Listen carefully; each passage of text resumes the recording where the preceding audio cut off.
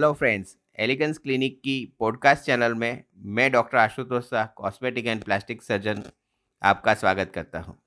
आज का जो टॉपिक है वो है प्रॉक्सिमल कॉस्मेटिक सर्कमसिजन। दोस्तों, कॉस्मेटिक सर्कमसिजन कब करवाते हैं लोग?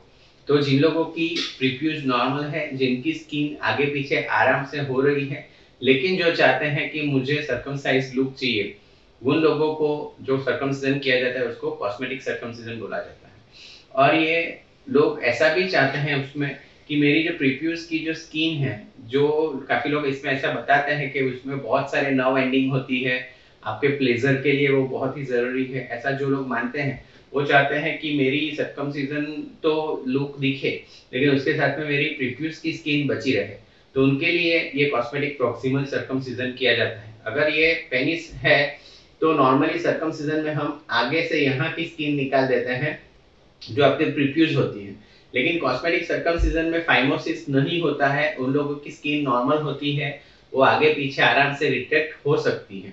तो वैसे लोगों को हम लोग यहाँ से माने प्रोक्सिमल जो पेनिस का बेस होता है वहां की स्किन निकाल लेते हैं, जिससे कि ये प्रीफ्यूज की स्किन ऐसे नीचे आ जाती है और सर्कमसाइज लुक भी दिखता है और उनका जो सेंसिटिव प्रीफ्यूज है वो भी बचा रहता है। तो कॉस्मेटिक प्रोक्सिमल सर्कमसिजन बहुत ही अच्छी मेथड है जो आपको सर्कमसाइज लुक भी दे सकती है और आपका जो प्रीफ्यूज का सेंसेशन है वो भी मेंटेन रहता है। अगर आपको ये पॉडकास्ट अच्छा लगा तो आप इसे लाइक करें और फॉलो करें, और हमें कांटेक्ट करने के लिए 9879546805 ये नंबर पे आप कॉल कर सकते हैं।